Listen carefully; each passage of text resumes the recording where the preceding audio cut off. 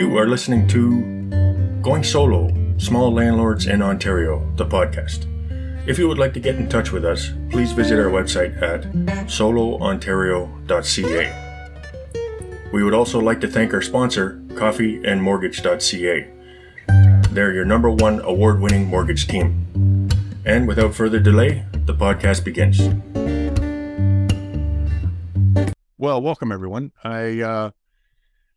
I'm here with Subhra Dutta. Am I saying that right? Your last name, Subhra? Yeah, perfect. So yes, it's Kevin Costain with Solo Landlords, and we're doing another podcast. And I thought it would be a great idea to bring in Subhra and talk about his eviction ordeal over the course of 3 or 4 days, and just sort of get a little bit more in depth into what happened there with him. And it's sort of a companion to the blog post that will come out. Well, they would probably be out by the time you're listening to this now. So, yeah. So we'll just get right into it. Subhra, can you maybe give us a little background into what happened, what went on, maybe when this eviction was happening, like a little bit more on that as far as what a bit of background. Okay, Kevin, thank you very much for welcoming me to this podcast. And as a solo landlord, I'm happy to bring forward all my experience to the benefit of the solo landlords so that they become well prepared to handle all the eventualities coming out of these unfortunate events. Okay, now in order to start my story, you know that it took about 10 months in order to come to an eviction stage. Now, on 24th of January at 10 o'clock, this eviction was scheduled. So when we, and I think you are also included, we arrived at the scene, better prepared in order to show some sort of unity from our family and friends to stand against the destructive tenants. So we know when we went there, we already saw the sheriff was already there. So the sheriff asked me to prepare a sort of list which we want to discuss prior to the eviction. But by the time I reached to the sheriff said he had already went inside and he saw 5 people, and he has told them at 10 o'clock to leave. So when I got the opportunity to discuss this house has multiple access and there are many hiding places, and also wanted to be very clear about the 72-hour rule which the landlord tenant both have after the eviction is over. And I requested him basically to explain all these things in front of tenants. So knowing the tenants, I always expected there is going to be a violent repercussion on those things. So I wanted to be prepared, and prepared to an extent that sheriff is also ready to call the enforcement if it is required. So did the sheriff actually work with you well enough? Like, did you guys, yes, I'm coming. He was receptive to your ideas, and he actually was working with you? Yes, I'm coming to that. And actually, the sheriff told me with my questionnaire, you are a very detailed-oriented person. I have never seen anybody asking so many questions. So I basically told him, so look, it is the safety of my house. And when I know there are 4 access to these properties, and there are multiple hiding places, and knowing the tenant for last 1 year and regular presence of the druggies in the streets, and some of them are criminals. So I prepared well so that when you leave, that means the sheriff leave, I have the full control of my house. Okay. And sheriff was really very happy with me at the end. And when the D moment came, he said, okay, this is time at 10 o'clock and let's get in. And he had advised us, none of you should follow me at this moment. You keep a safe distance. That's why Kevin and all my family members, including my paralegal, were in the porch. But I wanted still to witness what is going to happen actually. So I was outside of the main door through which the sheriff entered, but sheriff repeatedly told me, don't enter till I come out. Okay. So I followed his instruction. And after he went and told in a very firm voice, it is 10 o'clock, it is your time to get out. Okay? He told it twice. Do you have a sense that the sheriff felt that he was in any danger? Do you think the sheriff himself felt in any danger walking into that situation? From your impression? He got all the information prior entered, because in the application itself, it was asked whether there was any violence, whether there was any sort of police presence previously, and all those things. That was in the application itself. So he was prepared. I provided all the information that this house is a druggy house and drunk house. This house has many tenants living into it, but I gave maximum 4. But he in the morning himself witnessed there are 5. Okay? So knowing all this information, he actually walked into the house, and right. You know what I mean. So that seems fairly seems very clear that sheriffs are willing to go into something that seemingly looks pretty sketchy, right? Because if you're saying he knew all this information ahead of time, and then he still, like, I was there, I saw myself. He actually walked in the house and clearly demanded that the tenants leave the house. So I think that it's an interesting thing to sort of point out when it comes to what to expect from a sheriff, right? And they clearly they have limits in terms of what they will do, and as I understand it, they will refer to the police in certain cases. But it seems like this sheriff, knowing everything that was going on, he was perfectly happy to go right into the house and talk to these tenants. Yeah, that's why he repeatedly told me, don't follow him. He is prepared for the eventualities, not I am. So he was more careful about my safety. Okay? He said, do not follow him till he comes out. Do you know if he was carrying a weapon? I couldn't tell. Was he carrying a gun or something, or a stun gun? I probably saw a, what is that called? That stick, which is a stellar. What is that called? That stick, like a billy stick, it has it's sort of a T. Stellar gun or whatever. Yeah. That just sort of a stick, which sends some electric spark or something like that. Stun gun or something like that. Taser gun. Okay. Probably. I'm not 100% sure, but that's what I realized. Okay? Because they also do not go unprepared.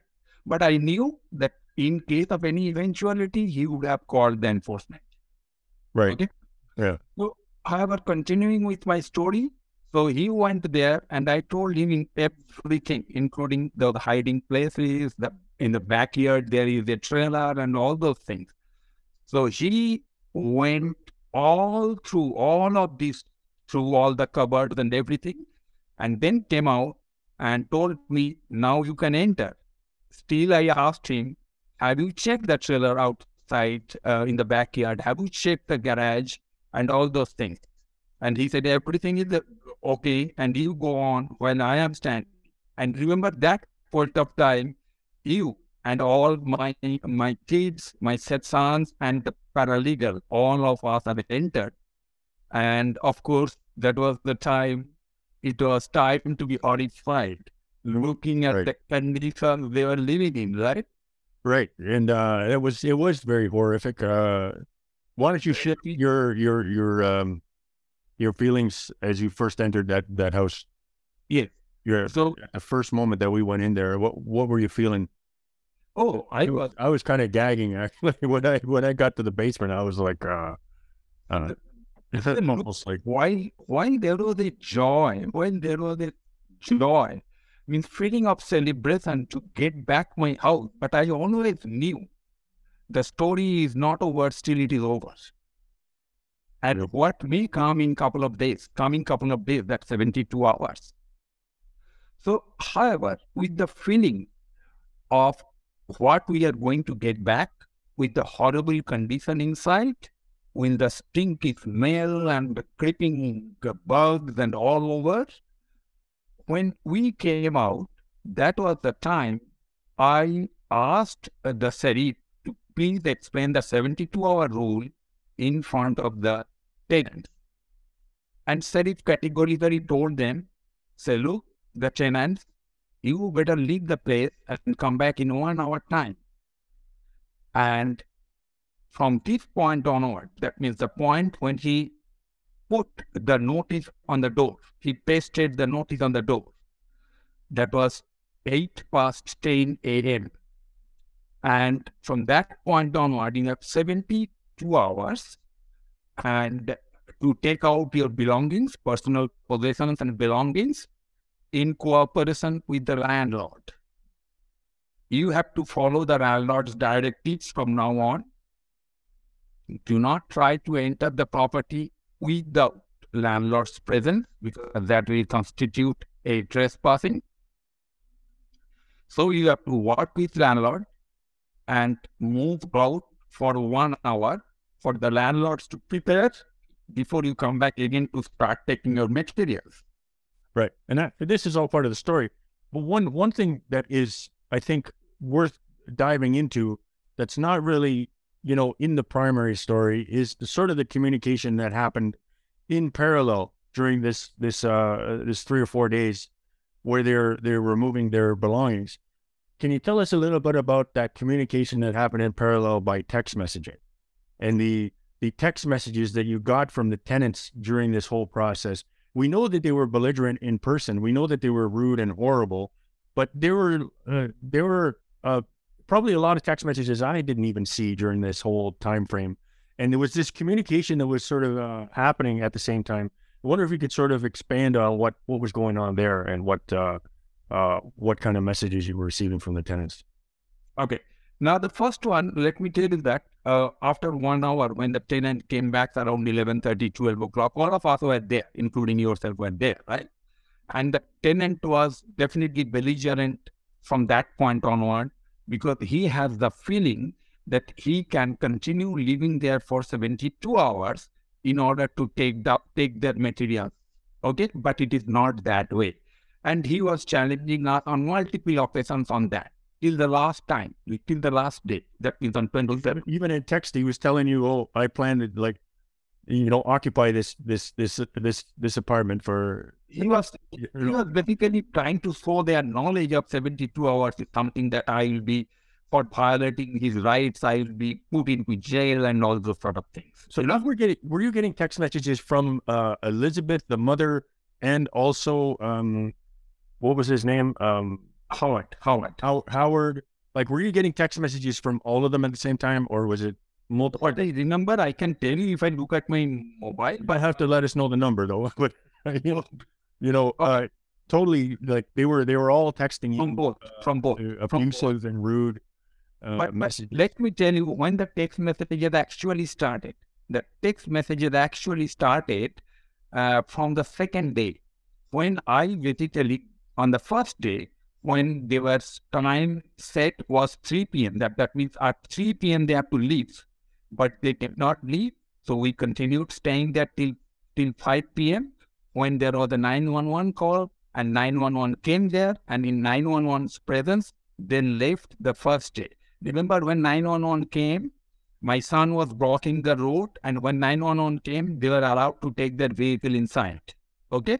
Right. Because I wanted to see their honest intention of taking possession, of taking their belongings and possessions, which I felt was not adequate by simply bringing their small car, right?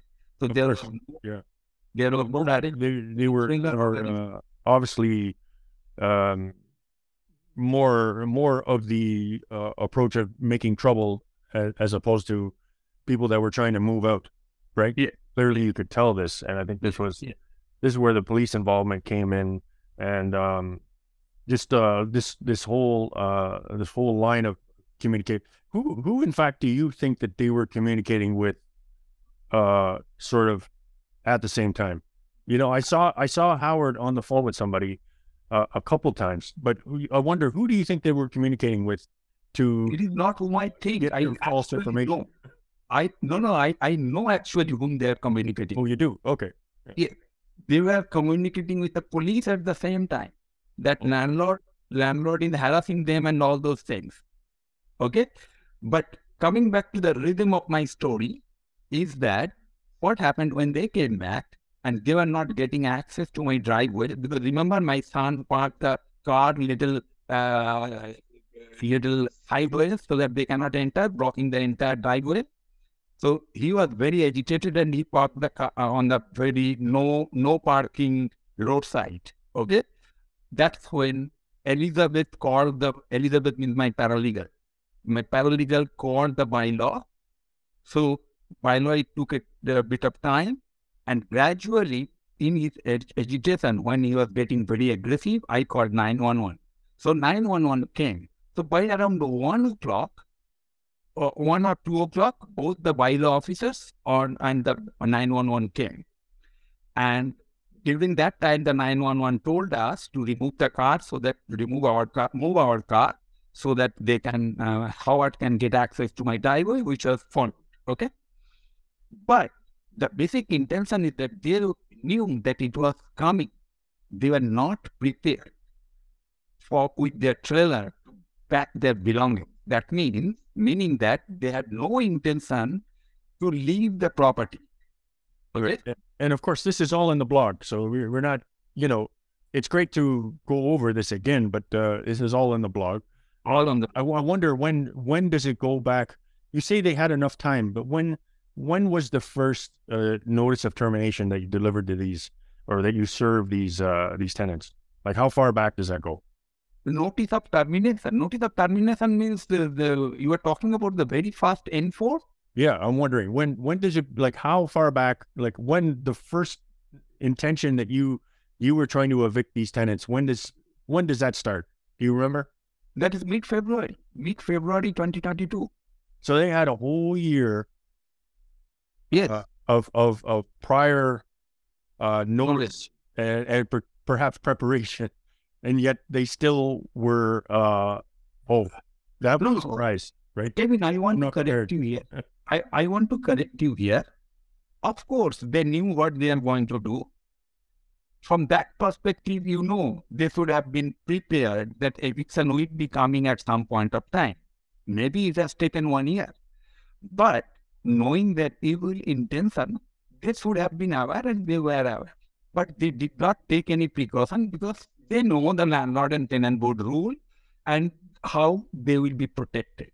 Okay? So they were banking on the grace of the landlord and tenant, on the protection of the landlord and tenant board. And every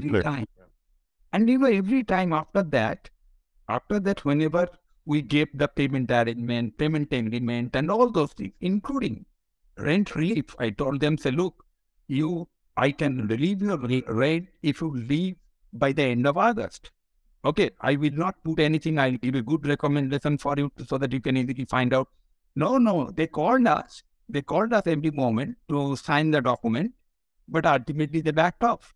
Okay, they said, no, so they were banking on the generosity of landlord and tenant board and the government protecting them. So you're sort of saying that their intentions were almost from the very beginning were to do wrong. Is that right? So then tell me. Oh, sorry, go ahead. Yeah. And that is the reason they stopped paying the rent from the very first month they entered the house. It's crazy. That's crazy that they would. But so, can you take me through some of the broad strokes of the screening process for this tenant? What do you remember of when you screened them, when you first saw them, when they first presented themselves to you? What can you sort of describe about your screening process? Maybe anything that you would probably have done differently, or maybe not, or I'm just curious about that. I think that maybe a lot of people would be curious what that process looked like. Oh, Kevin, that is fine. But if you want to talk more about the eviction, that is the current podcast now, more about the eviction. It's not more about the eviction because that's in the blog. This is more about the story, a little bit more context to, a little bit more depth to, because you're going to read about the eviction in the blog. And, in a lot of ways, I feel like, if somebody wants to know deeper what this is all about, what else can we, knowing more than what's in the blog. We're not just, and I used to read the blog word for word, but this is more of like just to get a little deeper. My due diligence about this tenant was on the basis of the document they submitted. That means their reference from here. Remember, the tenant was, the man was working and the lady was in ODSP from some injury, because she claimed she used to be a registered nurse and she suffered some injury from her tenants, from her patients. Okay. Right. Okay. Now, so she gave the document of ODSP payment. She gave the document reference of ODSP, her case worker. He gave the document for his employer, and also from the previous landlords. Okay. Previous landlords. Okay. And had you contacted all of the previous landlords that you got references for? The last landlord. The second last landlord, they said they used to hold their own house in some sort of distance. So I didn't, when they were claiming they were the landlords themselves, so I didn't check that. But the was immediate landlord, before entering my property, I spoke to them. And they said they're a very friendly couple, and their marriage is for a long time, and they are really very cooperative, pays the rent on time, which is a complete misguiding. Okay? Because we read the story recently in Waterloo records, right? About their last eviction also. Okay? Is there anything else that you remember being misrepresented by them? It was the story about landlord, and she said, no, they are very cooperative. We don't reckon you'll have any problem at all from this tenant. They're a good rent payer and all those things, which is complete misrepresentation of fact. Okay? Right. And so that's the, I guess the process of understanding where it starts and where it ends. And yeah, I imagine that over this last little while since the eviction, you've been sort of taking stock of how it all went down, how everything happened, how you might avoid another tenant like this, yeah. What you're going to do in the future. What do you think, and this is just out of curiosity, but I wonder, Subhra, what do you think that they're doing now, the tenants, now that they're out of the house, now that presumably they're not coming back, you haven't seen them on camera coming back. What do you think they're doing now? What do you think they're doing out there? What do you think their prospects for housing are? What do you think that looks like? I will reply to this, then I'll go back to the other part of the due diligence. Okay? Okay. Yeah. Now, I came to know from one of their friends that they were temporarily put in a hotel, right, in Kitchener area. And after that, because on the very first day of eviction, there are some incidents. Some incidents happened between her friend, their friends, and these couples, these tenants. And basically, she very kindly sheltered them for one night into their house. And during that one night, all the 4 dogs littered the house completely and smoked the weeds whole night, and which resulted in a eviction, or throwing out their belongings and throwing themselves out of their house. Though the friends continued to help them, but this what happened. Then they went to the hotel, and that also I came to know later. I do not know that. I do not have the veracity of this fact that they have been moved from the hotel also. So I do not have any idea where they're that's crazy. Living. But the friend told me that Matthew, their kids come to her time to time to spend the night, and Howard is probably sleeping in his car, and he doesn't have any idea about Elizabeth, the lady. Do you think these folks would end up in a shelter at some point? No. So one police officer told me, oh, they have enough places. They can find a place anywhere. Or some centers, they may be in a very not good living condition, but that is what they deserve, right? Well, yeah, you know, that's another sort of. Okay. Now, but anyway, get back to your sort of due diligence. Okay. So, the second, I actually progressed very, very sort of systematically. First, I spoke to the landlord. Second, I spoke to the employer. Okay. Now, the employer I have the letter. They gave a very good employment letter about him and also spoke very nicely about them. So, including this, that though he looked very frail, the man looked quite frail, but he is much stronger for the type of job he does. And he's very good with the people, he's very good in his job, and all those sort of things, which created more confidence. Okay? And he's most importantly, he's very friendly and honest. Okay? Now, the third one, I went to ODSP. Now, here is a little bit of story I want to tell you. That I did not go to ODSP to the same referee the tenant indicated in their application. I rather went to my own sources to know about this family. And there was a gentleman who had been keeping in touch with me for last 5 years. Whenever my property falls vacant, he will immediately call me and say, Subhra, I have a wonderful candidate. Can you please rent your property to us? But unfortunately, I could not work with him because before he arrived, the property was rented. It was in high demand area. You know that, okay? So we were never successful. So I contacted him.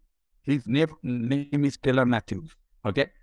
I contacted him and tell her, there is a lady who wants to rent my house. How do you feel? She's a wonderful tenant and she has never been any problem and she has been paying rent. They're so friendly and nice. And you won't have any problem. And moreover, two of their sons, they are also having some government fund and some job. So the funding and all these things, they have enough income to pay you the rent. So I asked him, do you know the rent? Well, yes, I know the rent, but you will not have any problem getting $2,000+ rent plus utilities from them because they have over $6,000 of their income. Okay. So about 1/3 of the income as a rent is okay. Okay. So I took a little bit chance there, but at the same time, it is most of a sympathetic consideration I showed on them and on their words that certain things we trust. Say, look, we are 35-year-old married couple. We grew up our children, and I don't allow these children to sit idle and do nothing and not pay rent and live on parental income. We do not allow that. So those sort of words created a bit of confidence, I wonder your first impression when you the first second you met them, do you remember what you were thinking? Do you remember what you were was not good. Not good. Oh, interesting. Okay. It was not good because I wanted to avoid. Basically, I wanted to give more time to find another tenant. Yeah. Okay. So when they came with a well-dressed and the lady was cycling actually. The lady was cycling actually. Okay. And she came and with Howard. Howard said, I'm coming from work. So I'm a little savvy. But the lady came with proper dress, with a cycle and all those things. So I felt that they may be on the lower income group. So I was trying to get more tenants application. Okay. But this lady used to bother me every day on marketplace. Every day. Sir, what is the reason I will not get this property? You are such a nice gentleman. You are doing all this due diligence and your house is good for my 2 adult kids and all these things. I think you even have a history further than the screening process. How far back does that go? You're talking to them in marketplace or talking to the woman in marketplace? No, I never talk. They just put a little bit of chat and then telephone. No, that is the period. I didn't go back after that. I didn't have any pre-history about their last eviction or anything in my knowledge. Okay. I didn't have anything. I didn't read the report of the Waterloo record. I wonder, did you like Google search them at that time? Did you? No, unfortunately, no. I didn't Google search them. No. With my own tenant, by the way, I did the same. I didn't Google. I feel like I should have, but I didn't. Basically, Kevin, what happened? I always used to, even now, I believe in people's integrity. And what is that integrity? Trusting people on their face value.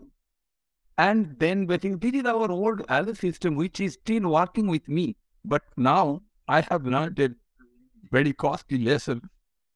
Right. And so that brings up the final question I have is what is it that you feel you've learned from this experience? What changes would you say this brought out of you? Like what have you learned from all of this is kind of what's on my mind. These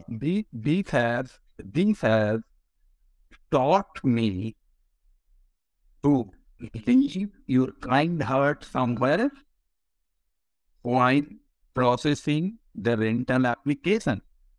Because what it goes through is that, first of all, that is your last consideration for selecting a tenant. That is the one and only consideration for selecting a tenant. And once they enter, you have no rights. Okay, you have no rights. So keep your good human values out of it. Go there with a pure purpose of business. Do all the due diligence to the extreme extent where they can be upset also. Don't bother. Okay? Don't bother. Make them upset. Let them know what you are going through and why you are doing all these things. If they accept it, fine. If they don't accept it, unfortunately, government has ruined that trust factor. There is a trust deficit. So, landlord is doing what is required to be done, and sorry if the tenant is offended for that. We cannot do anything.